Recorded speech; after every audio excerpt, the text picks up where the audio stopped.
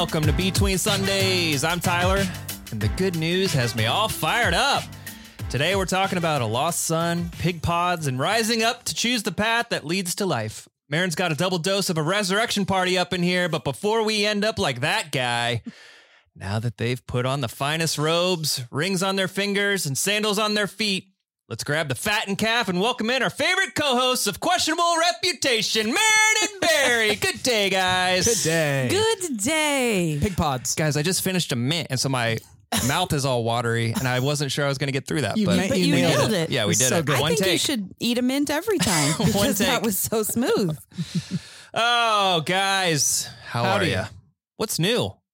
What's new? I actually have a really good one All right, good. for me personally. So I posted about this, so maybe you saw it, but a huge moment for me happened the other day. Yeah. If you've followed this podcast for a long time, you know that I grow Garden things, with your shirt off. garden, aspire to garden with my shirt off.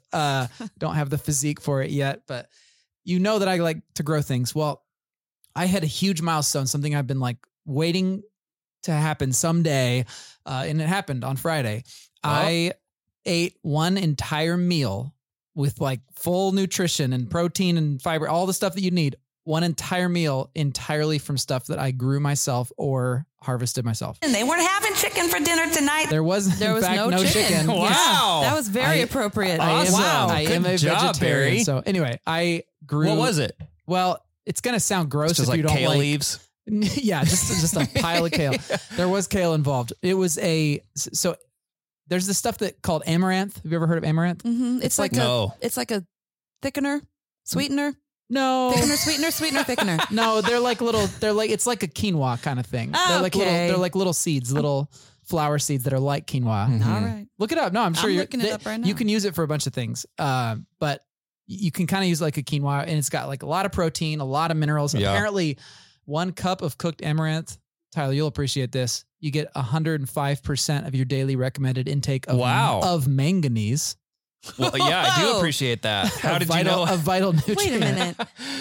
How would you know I would appreciate that? I just figured Yeah. that's up your alley. So Yeah. anyway, so I grew this stuff, and I was like, you can make it like a porridge, like you can like kind of cook it like quinoa, and you could put stuff on it, and you could go the sweet route or you could go the savory route. And so Yeah, what'd you do? I was gonna do like a savory route with some fried eggs on there, and eggs from my hens, of course. And I thought I'd throw some greens in there, some red Russian kale, some bell peppers. I had some yellow and some red Okay. bell peppers, and I had some little cherry tomatoes that I threw in there. But then I was like, but I don't have any kind of like, I don't have onions or garlic this year. Yeah. That's not till next year. And then it hit me. I have leeks. I've been growing leeks, which I'm just now learning what I don't they know. even taste I don't know like. what like 80% of anything you just said. I know, but I had leeks growing, and so that's like it's kind of like a onion garlic kind of mix, Yeah. taste wise. And so I was like, wait, I could use that as my allium. So I ran out, grabbed. Allium. When was the last time you cooked something and you were like, wait, I could use that as my allium? Think about how many meals start with fry up some onion, Garlic and add onions. some garlic, Garlic and Tell you. onions. So those are alliums. So Cool anyway, stuff. that's a good one. So anyway, I fried it all up. I boiled the amaranth, made it, and I like straight up ate a meal, and it was all stuff from my own farm. So anyway, Yeah. big deal for me. That's it a was huge like, deal. It was like it's a major milestone for me. Is that like the dream? Like that's the goal eventually is to only eat meals? No, well, if I went into this full time, maybe, but no, it's more just, I would like in general in my life to grow in my self-sufficiency and become a larger and larger percentage of my calories. Was it tasty or was it just like it's delicious. sustenance? Yeah, no, it's really good. And if you like, the more you grow your own stuff, the more you realize how much tastier it is when it comes straight out of the ground and you fry it up or eat it. It's so good. And the eggs are much better and all that. So it was actually really good. I enjoyed it. I don't know what leeks are. You know what a leek is? I mean, I Potato leek soup? You've never had potato leek soup? no. It's like, okay, so picture Is it in a chicken noodle? scallion, right? Picture a green onion. I know what that's they look. They like look like that, right? They're just big, like a- big green onions. Yeah. Yeah. It's But what does it taste like? Like a green cross onion. between onions and garlic. It's Yeah. got kind of a garlicky onion taste to it. The problem is they're sandy. So you've got to really clean them really good. Yeah. The Sandy? dirt kind of What- gets in the little. What's appealing about a sandy vegetable? Nothing, as long as you, nothing. I'll tell you, It's very appealing if you rinse it well.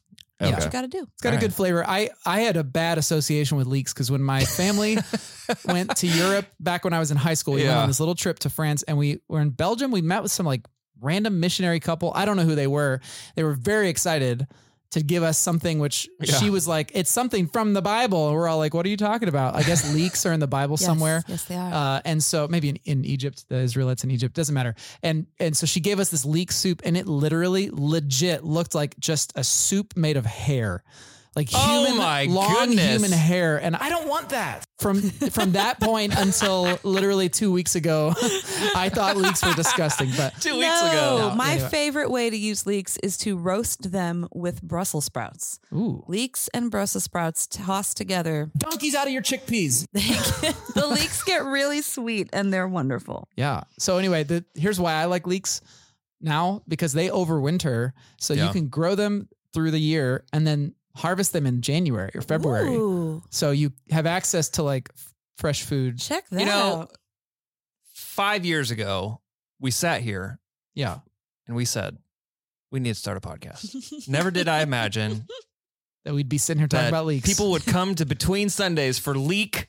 Yes. Well, no, they expertise. come for the And podcast. amaranth They trivia. leave for the leaks. Like they're not coming back. Yeah. Anyway, guys, that was That's awesome. That was my big milestone. Was it just you, or can anybody vouch for how great of a meal this was? just me? So you have to take my word Take your for word it. for it. All right. I thought it tasted good. Yeah. Amaranth kind of has like a nutty taste to it. I enjoyed it. I looked it up. They make a Mexican candy with it that I am familiar with. Oh, all right. This It's- sounds really exciting. Again, riveting pod, but He partied hard. Got my amaranth candy. I'm ready to party. Wow. You're so trigger happy today. I told Maron today, I was like, I got some new sound bites. She said, because she preached last weekend, she said, I don't preach in sound bites. And I said, challenge accepted. You have never pulled a soundbite of mine from any of my sermons ever. You have pulled sound bites from the podcast, but not from any of my messages. Here we are. Today that changes. Yep. What's up? How are you guys? How are you, Maron? What's new? I'm good. I'm just The past 2 weeks. just exhausted. That's what I Okay, am. the past 2 weeks, you've come in bright-eyed and bushy-tailed directly from a concert. Correct.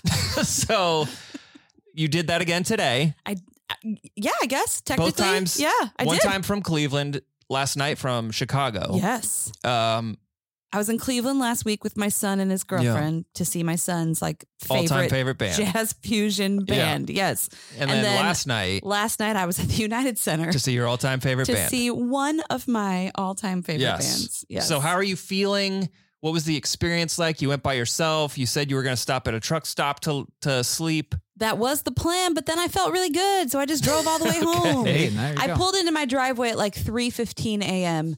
and then all three of us had an 8:00 meeting this morning. So I'm not the brightest right now. I will say, until just before this, I didn't know that that's what. I don't think I knew that you went to Chicago and they got in at 3 a.m. You didn't seem tired. Why? Thank you. You seemed very refreshed. I worked Maybe the hard for concert that. was really good. Yeah, it was fun. So this was a band that my mom really loved. That's why I felt like I needed to go. And the last time I saw this band was probably in like 2001 or something, but it was with my mom. Oh, it's a band So- that's been around. Since the 70s. Yeah. Oh, Yeah. Roxy Music. all original members. Last night, yeah. So this was their 50th 50th anniversary of playing together as a band. Cool. So yeah, it was really cool. I mean, You're wearing a sweatshirt. they were in their 70s, Yeah. maybe even You're a early grown-up 80s, boy. and still like packing out the United Center. Yeah. Like, Wow. that's remarkable. That is pretty impressive considering I've never heard of them. I was talking to Tim about them earlier today, Tim Ayers, because Tim and we talk music all the time. I knew if there was one person on staff who would be excited that I saw Roxy Music last night, it'd be Tim. Okay. So last week you went on an adventure with your son and his girlfriend. Correct. This time you went by yourself. Solo adventure. Do you have a preference? Do you like, what is it like to go to a concert in the United Center by yourself? I think it's like the most Maron type fun that you can have. Settle down. I was I'm a bit of an introvert. I'm a lot of an introvert. I was so looking forward to just the car ride by myself. Yeah. Oh my goodness. Yeah. I was so looking forward to just 4 hours of silence or 4 hours of whatever music I want to listen to. So it's for the trip. I love solo road trips. Yeah. I got really used to them when my mom was in the hospital. And, you know, as much as whatever, part of my grieving was even grieving the loss of like all of that quiet and alone time. I had like 8 hours at a time, 4 there and 4 back, to just sit and think about life or to pray or to process life. And that was a pretty regular part of my life during those years. So I don't know. It's just kind of something, I don't do it very often, obviously, but it's something I look forward to when I get a chance to You're like the travel most solo. Extroverted introvert I've ever met. No. I just drink a lot of coffee. Introverts are a thing. I'm an outgoing introvert, but really, you probably think of me as introverted though. Yeah. But Maron, every time I turn around, you're like doing something new with a new group of people. I am. I do new things. Yeah, it's like, man, I'm glad I get the night off. Not me. I'm going to young adults. Yeah, that's just that comes from a different place. That's not because I'm an extrovert. That's because I'm loyal to everyone and everything. Yeah. All right. So how's life in the Maron Gaffron household these days? Jaden, it's been a couple weeks since we've checked in on him in college. Desi, you posted a photo I think last week of just like, this is a carbon copy of who you were at her age. Like, is everybody doing okay? My goodness, everyone's great. She had these like ripped up tights tucked into her combat boots this morning. And I just love the girl so much. She is a carbon copy of me. My goodness. Now she's in her senior year and she's working 2 jobs right now. Wow. And in her senior year, living her best life. Jay is going to school locally and so far he loves it. Yeah. And you think he's starting a new job within the next like week or 2. So he's excited. And Jed and I are trying to figure out how to cook for 2. You know, no one's home anymore. So just having to figure that out. Yeah. We're in this strange phase of life. Yeah. Fewer leaks. Fewer leaks. Necessary. Don't be like that guy.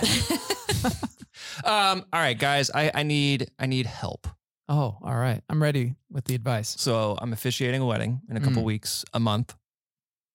And I like to meet with the couple ahead of time. Yeah. Just kind of get to know them. Sure. I meet with them one-on-one and then I meet with them as a couple. I'm not doing like official premarital counseling. Like someone else is doing that. I'm doing hey, let's talk about the ceremony and also tell me about your relationship.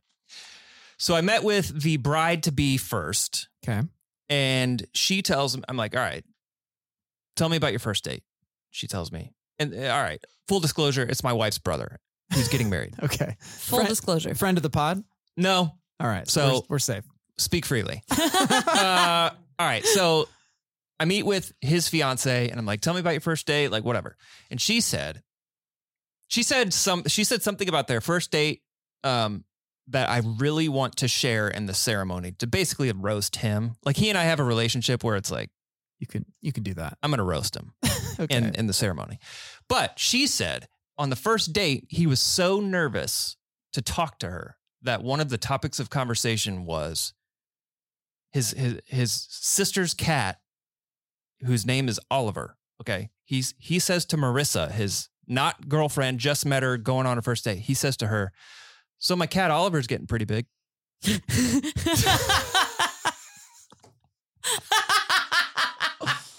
Swing and a miss. So that's the story she gives me, and I think that's amazing, and I want to bring it up the ceremony. Yeah. Then I meet with him, and I say, all right, here's what I know about your first date. And he denies it, denies that he ever said it. Oh. And so I'm in a pickle. Yeah, you are. Do I bring it up, or do I acknowledge that he's calling his bride to be a liar? Wow. Do you roast him or roast him to the point where it's actually painful? Did she say she wanted to roast him? No, but I think everybody's kind of he and I have a relationship where that's kind of what the relationship is. Isn't that your relationship with everyone you know? Yeah. So Pretty if you much. ask me to do your wedding, expect hijinks. No, but like, I think people expect me to make some comments about him in like a funny way. Okay. So, and that's like the ultimate funny thing to me That's what he would talk about on his first date. Does he claim that, no, I was like super suave and had all these great conversations? No, he doesn't claim that, but he's like, I never said that. I talked about, he doesn't even remember or something. Like he said it. So my question is, do I incorporate that or do I leave it out? I mean, I would say leave it out. Unless there's a way that you can like artfully spin it so that it's at no one's expense and it's just plain funny. I think it's going to be plain funny no matter what. I could talk about like, the question is the fact that you would have to now be implying that he lies. That's right. Would that take it beyond roasting into like, wow, you're actually disrespecting me on my wedding day? Yeah, exactly. That's my question. And I think if you have to ask the question, you don't do it. You leave it out. All right. TBD. You play it safe. I'll let you know how it goes. You leave it out. Okay. Because I thought maybe for a second I could be like, marriage is based on truth and trust. Yeah. And go into it. That is an option. That is absolutely something you could choose to do. Okay. Well, anyways, that's what I've been thinking Marriage about. Marriage is sharing moments together and having completely different versions of what happened. That's right. That's what marriage is. Yeah. But you could just confuse everybody by roasting her about not wanting to talk about big cats. Then I'd be the bad guy. Then I would be, because she's like an angel sent on earth. And nobody has a negative thing to say about her. Gotcha. So yeah. So if I roast her, it's like no good. Yeah. All right. Well, who's this guy think he is? Maybe you'll find something else to roast him about. Yeah. Well, I got a whole list. But yeah. All right. Just real quick, another thing I'm going to roast him about. Okay. Before Milo was born, I was golfing with him, and we were on hole number 18. Okay. What does that mean? The last hole. Okay. You play 18 holes of golf. We were on hole number 18. I've been golfing with him for 4 hours to this point, and he's about to tee off before me, and he stops what he's doing, and he goes, do you think if Milo was born with 6 fingers on his hand, you would keep the additional finger? And I said, why are you thinking about that now? He's like, I was thinking about that all through church today, and I just really want to know, would you keep the extra finger? So you play golf for 4 hours? Yeah, and he never brought it up. Maybe he was like, I don't know if this is the right time. Was he just trying to throw you off so that he could win? No, he was probably winning way long ago. But he thinks it would be cool to keep the extra finger so that he could catch footballs better. But he had That's not usually how that works. Yeah. So he asked me that after 4 hours of not saying anything about it, but he said, I had been thinking about this all day and I've been waiting to ask you. Anyways, I'm going to roast him about that too. That's different. I feel like that one's fair game. Yeah. Yeah. For sure. Leave his wife out of it. Just pick. Okay. If you're gonna ask about my son's hypothetical 6 finger, you ask on hole 1, maybe 2. That's right. Yeah. You don't wait till hole 18. That was before he was ever born too. It sounds like you have enough roasting material without having to involve the wife. Yeah. All right. Thanks. It's my professional There opinion. you go. I have officiated one wedding now, so that's my professional opinion. All right. Oh yeah, how'd that go? It was awesome. Yeah, we didn't talk about it. No, we didn't, but I did. Well, yeah, it's just been crazy. I officiated my first wedding 2 Sundays ago, then went to Cleveland, then did the Red Rocks concert, then there was a funeral, and then I preached 3 times on Sunday. 3 times? Yeah, twice in our services and then once for Merge. Oh, that's right. You guys are doing Merge vids. Yeah, we are. Well, he did a video. I So you went to Merge. And I'll be live. I'll be live on the 25th. So we are, this coming Sunday, I'll be there. See, Maron? You could have done it on video, but you need to be around the people. No, I could not. So you went to Merge. Such an extrovert. No. Yeah. I could not have done it on video. Well, that's cool. But it was good that I was there. All right. So we're here to talk about week 3 of Hope Month. Mm-hmm. And Maron, you gave a wonderful sermon this past weekend about the parable of the lost son. Yes. Luke 15. So love for you to kick us off and share what kind of your big idea was heading into last weekend. Yeah. Most commonly referred to as the parable of the prodigal son. That's how I always heard it. He partied hard. That's right. This son, he did. He partied so hard. No, we're in our 3rd week of Hope Month.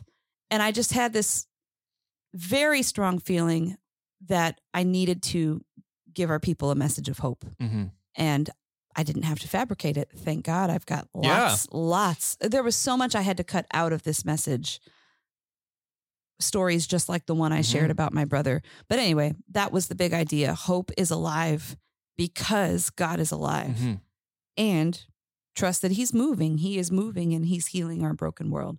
So, I think it's one thing for God to be alive. I think, if you go to church, if you call yourself a follower of Christ, you have that basic understanding. But God can be alive and static. He can be alive and not moving. But if he's both, if he is alive and he is intervening and his light is breaking through, that just is like hope without limits. Yeah. So that was essentially the big idea. We can talk more about other ideas that came up in the message. The Father representing the heart of God and the Father loving both of his sons. But the overall theme was just for both of his sons, for all of our sons and daughters, there is hope. Hope is alive because God is alive. Yeah. So I've heard messages on this story. I mean, it's a very well-known story. So I had never, it's because of Grace Church that I now pay attention to things like the Father was kind of generous from the beginning. It wasn't like the younger son got the short end of the stick. Like the Father split his inheritance in a culture where that wasn't normal. Like usually, like you pointed out, the older son usually gets at least 2/3. Yeah, of, he would have gotten that anyway. What was abnormal was that he didn't send this son away when he basically said, "Father, I wish you were dead. Give me what's mine right now. I don't want to have to sit around and wait for you to die." Yeah. Right? The Father should have and would have sent him away or punished him, for being so disrespectful. But in Jesus's parable, the story that Jesus is telling us, the Father doesn't even react with anger, but he just gives the son what he's asking for. He allows him to walk away with his share of the inheritance, which would have been 1/3. Yeah. The younger son, that is. And actually it says that the Father divided his inheritance between both sons. And so the older son would have gotten his 2/3 inheritance, but he's dutiful. He's the hardworking, stays back at the house, work in the fields, didn't take that inheritance and run off and squander it like the younger son did. Okay. Yeah, you're right. I thought divide his wealth. I read that as like he split it.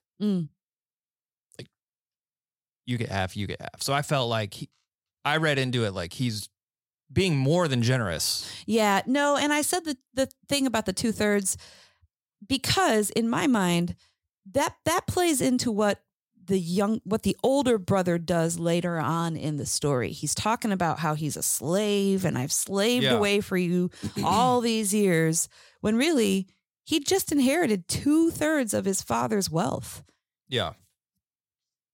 He got the lion's share of the inheritance, but he's so put out, he's so indignant that he belittles all of that. You never even gave me one young goat. Well, he just gave you 2/3 of everything he owns, but you're standing here saying he never even gave me one young goat. So it just goes to show his state of mind in that moment. Yeah. A spirit of poverty, not of abundance. He sees the feast for the younger brother's return as this extravagant waste. Right. And like, he doesn't deserve it. Why would you waste all of your stuff on that when you could, I don't know, hoard your wealth and not do anything with it? But that's his mentality. Yeah. Like, and I was perfect. I did everything you asked me to do, and you never even gave me a goat. Right. And the Father says, look, all that I have is yours. All that I have is yours, which is an abundance mentality, but he doesn't have it. Yeah. Right. So in preparing for this sermon, obviously you made it very personal. Like you introduced your brother to Grace Church. Thank you, Jason. What was challenging about this for you? I feel like this is like a peek behind the curtain, but usually the week before the podcast or the week before you preach on the podcast, we like stay extra long so you can be like, guys, I don't know. I need some help with what I'm doing and I don't know how I'm going to get it all done and whatever. Yeah. But last week you were like, I know what I'm doing. Yeah. Is that just a byproduct of you doing it a bunch, like getting more reps, or did it just click this time? What was different about this? Well, sermon? I shared a little bit about it. First of all, I did struggle a lot because of everything I just said. I had my very first wedding that I was officiating and a funeral and all of the other things. So I am the kind of person that likes to complete one task and then move on to the next task. And when all of the tasks get piled up at the same time and I don't have the option of let's finish this wedding first and then I'll get to this message, that's when I just feel so buried and so overwhelmed. Sure. So there were definite moments of, oh my goodness, I don't know how I'm going to get this all done, but I guess I'll just get it done somehow. So I felt that, but content-wise, I knew where I was going. And I mentioned this in the message. I knew where I was going week 1 of our Hope Month series. Barry, it was your first time back in the pulpit after being on sabbatical.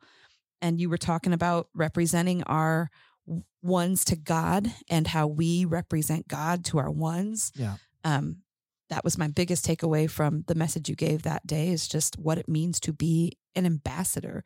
And an ambassador goes both ways. I don't just represent God to the person who is lost, but I also in turn represent that lost person back to God. And I wasn't kidding. The moment where we had our congregation come forward for essentially an altar call and write down the names or name, I think we said write down the name of one person that you're going to be praying for. But I saw people, including my own mother-in-law, write down multiple names. Right. Because people have more than just one. Sure. Many of them do. Now, some people don't even have a one, but some people have multiple people they know that are separated from God. And I was singing, I cut all this part out of the message. I was singing a song that was already emotional to me. It was Tears of the Saints by Leland, and it was one of my mom's all-time favorite songs. And she and I both encountered that song while my brother was still our prodigal, while he was still our wayward son. So we sang that song with him in mind. Every time I heard that song, there are tears from the saints for the lost and the unsaved, crying for them to come back home. Oh my goodness, that was just our anthem, my family's anthem. And it was because of my brother. So I didn't put that together. Like, I knew I was singing that song that Sunday, and it made me think about my mom. So I was emotional on that level. But it didn't make me think about my brother until that moment in the 9:15 service where I felt the still small voice of the Holy Spirit literally whisper into my head, remember your brother. And as soon as that happened, the tide shifted. Like it's like a switch was flipped. And instead of feeling despair at the overwhelming response and the sheer amount of names that were written on those walls, you came up to me after that service because the walls basically filled up. Yeah, filled up like that first Sunday. And they're still up there. You can add a name to the wall, but we were thinking that people would kind of add names to the wall throughout the month. And so we're thinking like, do we need to add a third wall? Like, right. Well, we got those 2 big banners. Right. And I was like, oh, this could be really embarrassing because we have if only a dozen people do it. We have 2 of them. And what if there's like we 3 go names. a Hope Month, and it's like, a couple names up there, but I couldn't have been more wrong. Like first week, was that when I was camera 1? No, that was week 1. Everybody just came up immediately, and there was a line. We had to add a second table for week 2 because there was, or for service 2, because there were so many people responding. It showed me so immediately the heart of our people. That's right. The heart of our people is broken and yearning for their loved ones and their friends and their family members, coworkers, neighbors. They are yearning for their lost ones to be restored to a right relationship with their Father God. It just seemed like everyone in the room that day knew somebody who was separated from God, and they wanted to be God's ambassador. They wanted to represent their people back to God in prayer. So it was beautiful to see. But for me in that moment, it was overwhelming to see. Yeah. And then, you've talked on this podcast before about the statistics and how bleak they are. And just the decline of the church in general, church attendance, the priority of faith in one's life, the rise of the nuns, NONES. Like we've talked about all of that for years. Mm-hmm. And now that was just one like visual representation of like, oh my goodness, the need is so great. There are so many people out there that are separated from a relationship with their loving Father. And I really did feel hopeless. I really did feel despair until Remember Your Brother. Mm-hmm. And then it all just flooded in like hope. Whoops. What just happened? I think Was that every sound clip at once? I think so. that was a flood of hope. A flood of despair. Why What did was that happen? Wow. That's like a button that does that. Well, I don't know what happened, Okay. but yeah, Flood of I'm hope. not going to do it again. That Sunday, this doesn't happen to me very often. After like seeing the people's response and the Remember Your Brother thing, I had to go collect myself because it was like I almost couldn't reel myself back in. Mm-hmm. I had to go backstage, but not just backstage because there were lots of people backstage. I had to go to the wood shop and just like collect myself. Oh, really? Huddle behind the table saw. But standing in the wood shop, I'm like, I know where I have to go with this message. Yeah. I have a message of hope. I'm excited to share it with people. So, all right, instead of messing with sound bites, I'm just going to ask you more questions. Oh, that's fun. Yeah. All right. So, in a world where more statistics say that we don't know how to talk to each other, Mm-hmm. You mean in general? In general, like we don't know how to have friends. Yeah. You pointed out that when this lost son came back, it wasn't because somebody argued him his way back. Why did you feel like that was important to? Because you repeated it. Yes, I did. Yes, I did. No, I feel like that is one of the most encouraging moments in the parable of the prodigal son, when he came to his senses. Mm-hmm. Yeah. I'm encouraged that no one had to be around for him to come to his senses. Mm-hmm. I'm encouraged. Scripture says no man comes to the Father unless the Spirit draw him, right? Yeah. And so that's what I picture happening, that this son in Jesus's parable is hitting rock bottom, living lower than the pigs. And even in his utter destitution, he's bottomed out in life. But even at the very bottom, the Spirit draws him. Mm-hmm. And I love that just kind of through studying the passage and looking at the different words, that word for I will rise up and go to my Father, that word for rise up is the same as it is a few chapters later, talking about how Jesus will rise again on the third day. Yeah. So it really is. It's like he's saying, I will resurrect and go to my Father. Which is what Jesus was saying. Well, that's what the word means in the Greek, right? Yeah. But you can read it as I will rise up and go to my Father, or you can read it as I will resurrect and go to my Father. So it's death to life. Mm-hmm. I read a couple commentaries about whether or not he was literally starving or whether that was just hyperbole on his part. But that was one of my questions. I think that he was literally starving. You do? Yeah. I do. Because he yearned for the food of the pigs, but they wouldn't even give him that. So, I mean, how hungry do you have to be to be eating carob pods? Pig pods. I had no idea. I had to Google what a carob was. That's what the actual word is in Greek is like karob, and it's a specific plant, which presumably they just fed to pigs, which knowing pigs, I guarantee that was not their first choice either. Yeah. Especially since, side note. No, go for it. The care center occasionally has like leftover, like expiring produce. Mm-hmm. And so they've set up a little, they call it Barry's Farm Bin, where every week I can come and grab like a bin of like expiring produce and give it to like the pigs. Well, this time they gave me, no joke, like a bin full, like 50 pounds of cheese. And I'm like, I don't think my pigs are going to eat 50 pounds of cheese. I don't think I'm. Yeah. So you gave it to me. Did I? Yeah, you. Oh yeah. Also some like lunch meat and stuff. Yeah. Well, you said you'd take it. So semi expired. Anyway, yeah, that was what they were feeding the pigs. Can I point something out? I find it super interesting about this story. And it relates more to just how we relate to the Bible as like a cross-cultural artifact.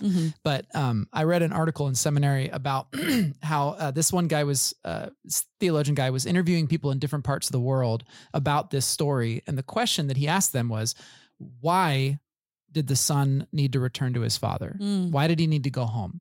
He asked that of American, students in seminary or whatever. And they all said, well, obviously verse 13, because he wasted all his money. He wasted all his money. So he had to go home because he was out of money. But he went to Russia and he asked them, why did he have to go home? And they said, oh, because a great famine swept across the land. That was their obvious reason. That's what it says in verse 14. And then he went to East Africa and he said, why did he have to go home? And they said, well, because no one gave him anything. Like that was it. That was the reason. It's just so interesting. Each culture sees it in such different things. We see it in terms of, well, he didn't have the financial resources, so he had to go back home. But each one sees it. Russia, they see it more in terms of an unexpected circumstance swept him into destitution. And then those in East Africa say, well, the breakdown of community. He was far from home and no one gave him anything, so he had to go home. Anyway, it's just interesting. Well, and no one would have had anything to give him if it was a famine. Yeah, right. Like everybody's affected by a famine, And so even though he was a hired worker feeding this guy's pigs, whatever wages he was making wouldn't even have been enough to buy him food. Right. That's why those carob pods looked good to him and he was starving. Yeah. As I was listening to you, I was like, man, I wonder if the famine was like symbolic for his life, but maybe it doesn't matter. But I was like, I wonder if it's, because it's a parable, I wonder if Jesus is saying like, and you pointed it out, like everybody wants to be with you when you've got the money, but when it dries up, like it may feel like a famine, like everybody and everything is gone and you're left with nothing. And right. When it becomes every man for himself, which is what a famine does, And in that world where you're living, subsistence farming, it's not uncommon every 5, 6, 7 years for there to be a shortage of rain, some sort of disease that comes through the crops, pests, locusts come through or whatever. And suddenly there's not enough food for anybody. Like it just doesn't exist. Yeah. Prices go way up. And so that's a normal part of at least your life. You're expected to know what a famine is like. I think for his listeners or original listeners, a famine going across the land, they would have been like, yeah, that's why you can't be unwise and spend all your money, or that's why it's so important to rely on each other to care for you. Like, yeah, he was an outsider. He had no kinfolk in that area. He was a total stranger. He'd gone to a distant land. One of the commentaries I read said he removed himself from his custom and his family as far as possible. Saying that he went to a distant land is like saying he went as far as he could go, as far away as he could go. Right. I have a question for you, Maron. I'm curious if you came across this or if you have an opinion on this. The older brother accuses, he says, you're going to throw this party for my younger brother when he squandered all his money on prostitutes.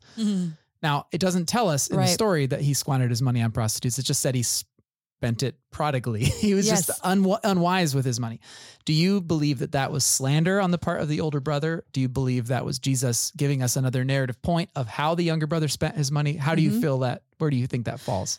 Two things. I think he threw it in there to show us that the father does not care. The father doesn't care what he spent his money on. And even to suggest like prostitutes, like so scandalous, squandering your money on prostitutes.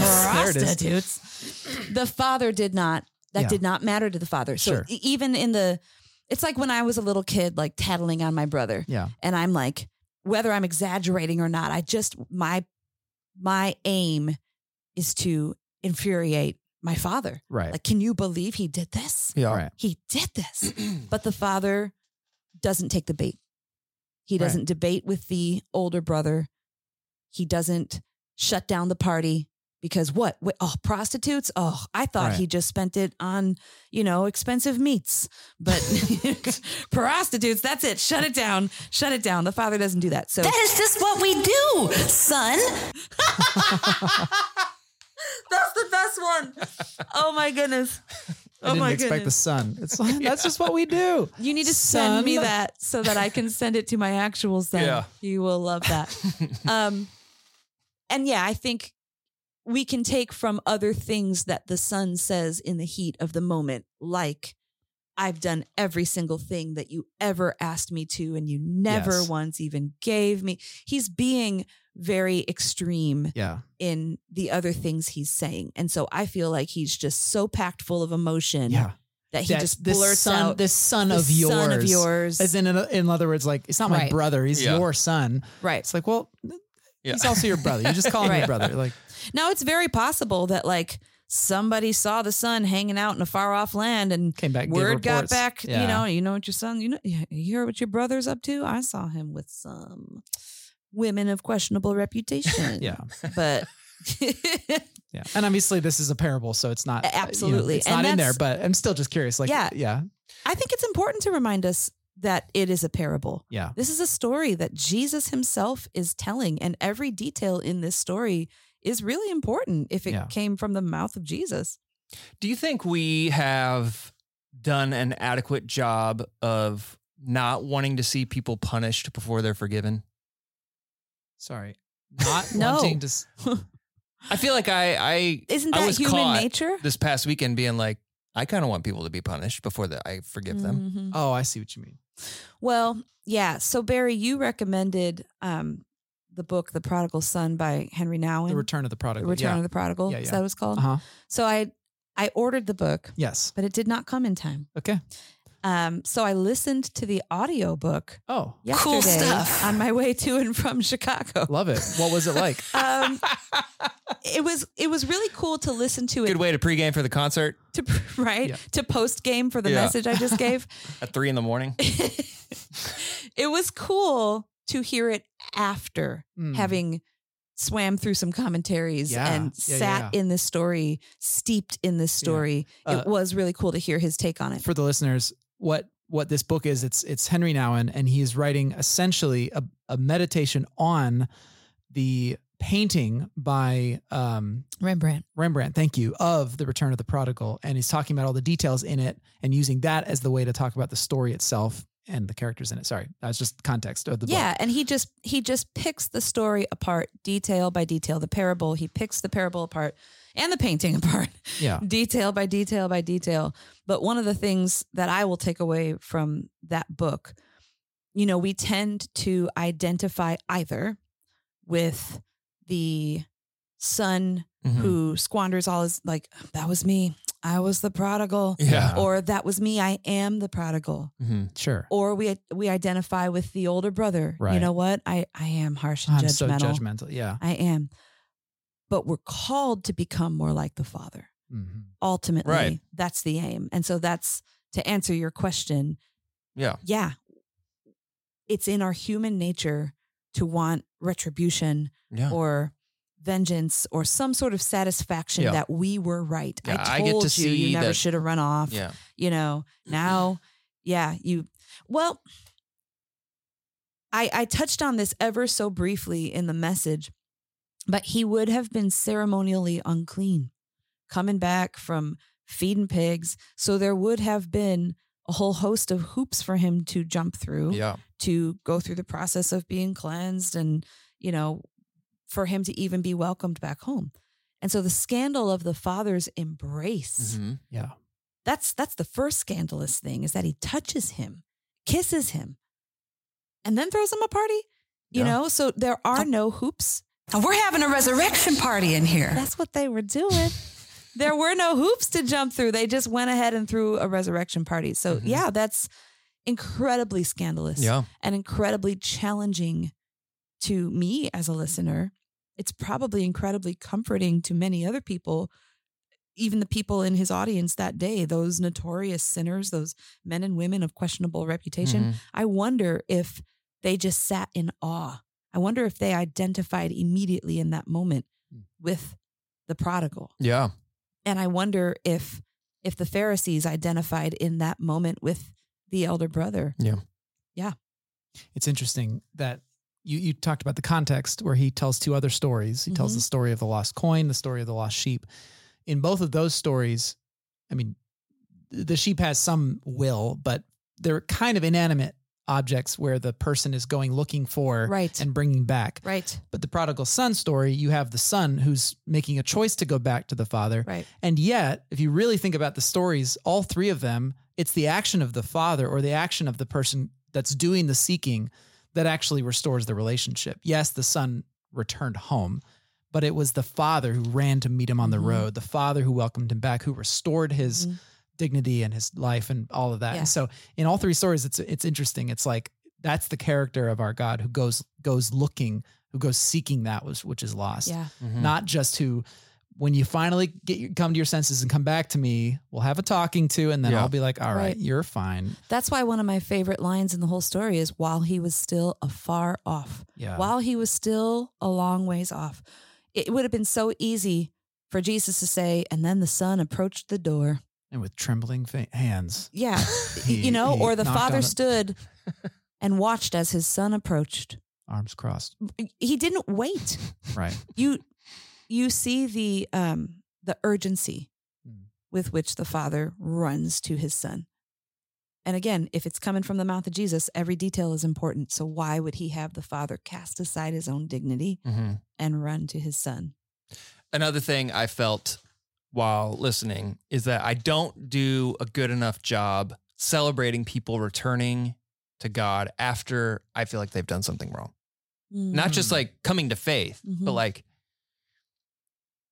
somebody that's like makes a life change, like say they already believe in God or whatever, but they're just making a better life decision that turns them toward God or like get closer to God. Like I don't know that I celebrate those types of decisions. Like they could be walking away, but turning back. I don't know that I mean, I obviously celebrate baptisms and like those moments, Right. but I don't know that like my day-to-day life, like when I see somebody making a decision after making a bad decision that turns away from God and now they're making a decision that turns them toward God. I don't know that I... Is your default to be like, yeah, but you're going to make that bad decision again? I'm like, well, we'll see. Yeah. Sure. Yeah. And my final question about this story is, do you think this story has a happy ending? Like what happens to the brother? Well, yeah, like it just kind of ends. It's like the father is like, yeah, this is my son and we're going to have a party. It never says like the older brother was like, okay. Right.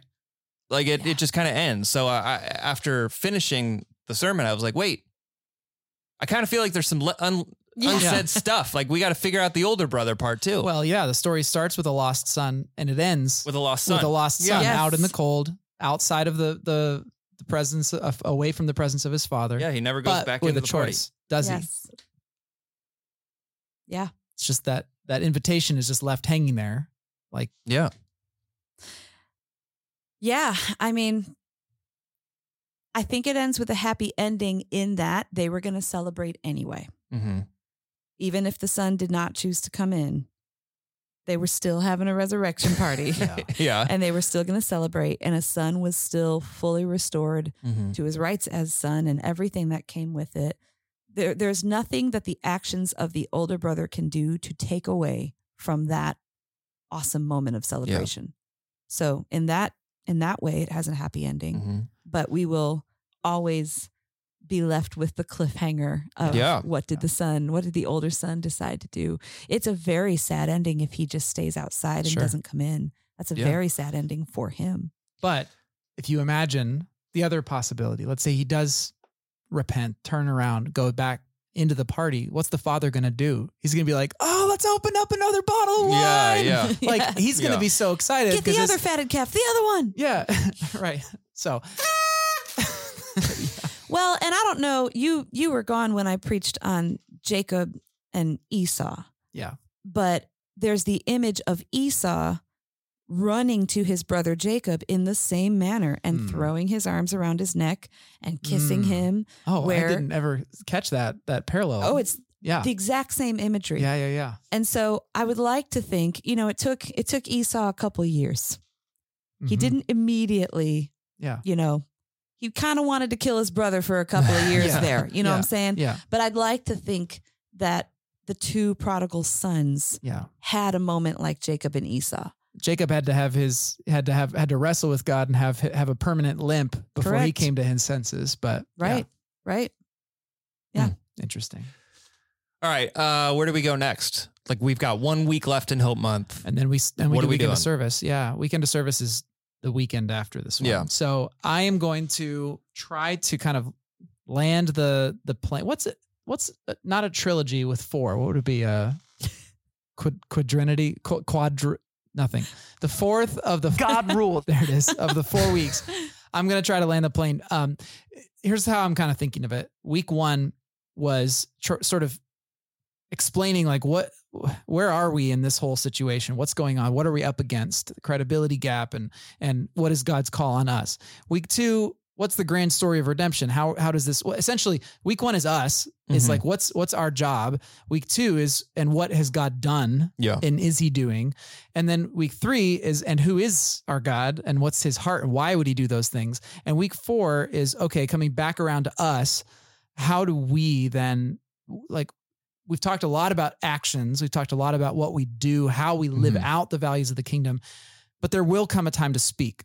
And when that time to speak comes, what do we say? How do we speak about what God has done? How do we speak to those who are our ones who are lost? And that's kind of where I'm going to be taking this. So, And that's why I said the thing about not arguing them back into the kingdom. Because how do we speak? It's not us who draws a person to repentance, but it's the Spirit himself. So that's why I said that. One more story just to wrap up this message. I talked about interviewing my brother when God said, remember your brother. That was an awesome reminder to call my brother and to ask him if I could use part of his story. And I just took a ton of notes. That happened on a Saturday night, 2 Saturdays ago. And that was awesome. I got all this cool stuff from my brother. And then the following morning, Sunday morning, I was on my way here to church, but I was live streaming my sister's church in North Carolina. And they are both married to pastors who serve in the same church. Both my sisters happened to be leading worship that day, so that was super cool for me to see. But one of their husbands, my brother-in-law, Eric, got up in the middle of the worship set. Like they were in the middle of singing a song. And then there was kind of this lull in the music. And my brother-in-law got up and he just felt pressed on his spirit to share a little bit of his testimony. My brother-in-law, Eric, had way more run-ins with the law than my brother Jason did. He had probably a way bigger drug problem than my brother Jason did. But he told his congregation Sunday morning, just hours after I talked to my brother, he told his congregation that God's light, God's love invaded his life when he wasn't looking for it. And he said again and again, I never once prayed some kind of God, where are you? God, I need your help kind of prayer. right. I wasn't looking for it at all, but it invaded. He came and invaded my life. He said, I think it's because I had a praying mom. And my mom called on the church to pray for her lost son. And I think God just said, you know what? I'm sick of hearing your mom. I love the way he said that. I didn't see it going there. I'm sick of hearing your mom. Fine. He compared that to the parable of the persistent widow. Yeah. That if a unjust judge would give this woman what she's asking for after pleading and pleading and pleading, how much more will a good God or good father give you what you ask for? If you ask, seek, knock, keep asking, keep seeking, be persistent, essentially. And so then he went on to share that his sister was his one, and he used that language. I thought that was like Grace Church language, but it's out there. He used the phrase. He used the phrase, she was my one. And she has since, come around to having a relationship with God. And so now I've moved on to my brother. He is my one, and I will keep storming the gates of heaven, or however he put it, until my brother comes into the kingdom. And so he encouraged his entire church to just get that name, get that one. Wow. And to pray. And so now I've heard a story like that from my brother, from the names that they wrote down at their church. And then here, obviously, like we just did that. And then to hear it from the mountains of North Carolina. Yeah. We're not comparing notes. We're not calling each other as siblings on the weekend going, so what's your church talking about? Right. I think there is a movement. Did you let them know that we have a trademark though? I did. Okay. No, I would never do that. I think that there's a movement. Yeah. I think that there's a movement, and I hesitate to use the word revival because I grew up in a Pentecostal church and I have a little bit of PTSD associated with that word. However, I really feel like there is going to be a revival across this nation as more and more prodigals like my brother find emptiness in the path that they've chosen. All of the nuns that we have, the mass exodus of people deconstructing their faith, when they find themselves, wishing that they had carob pods to eat or whatever. Yeah, when they come to their senses. When they come to their senses by the kindness and the goodness and the love of the Holy Spirit who will draw them. They will come home. Are we going to receive them? How are we going to receive them? I do believe that it is happening, and I do believe that we will only see more of it, but we have to be ready to receive them. Yeah. But that's what's coming next. Wow. Yeah. So we've got 1 week and then weekend of service where, I don't know. I mean, we get to go out into the community and exhibit hope and love to people as a church community in serving them, listening to them, and praying for them. So, just I've been thinking about this, and it's super encouraging to hear your message, Maron, because it's like I hang out with friends who are anti-church or God or whatever, and it is very easy to be like, well, this is never gonna happen. Yeah. So this sermon, and I think all 3 weeks really, has been like, well, it's really not up to me. But imagine one of those friends being a second grade small group leader at a church, can't even singing and dancing with second graders. Yeah. That's what happened in my brother's life. Yeah, that's crazy. It's really crazy. Yeah. I cannot emphasize enough, like, no one would have ever believed that this would have even have been possible.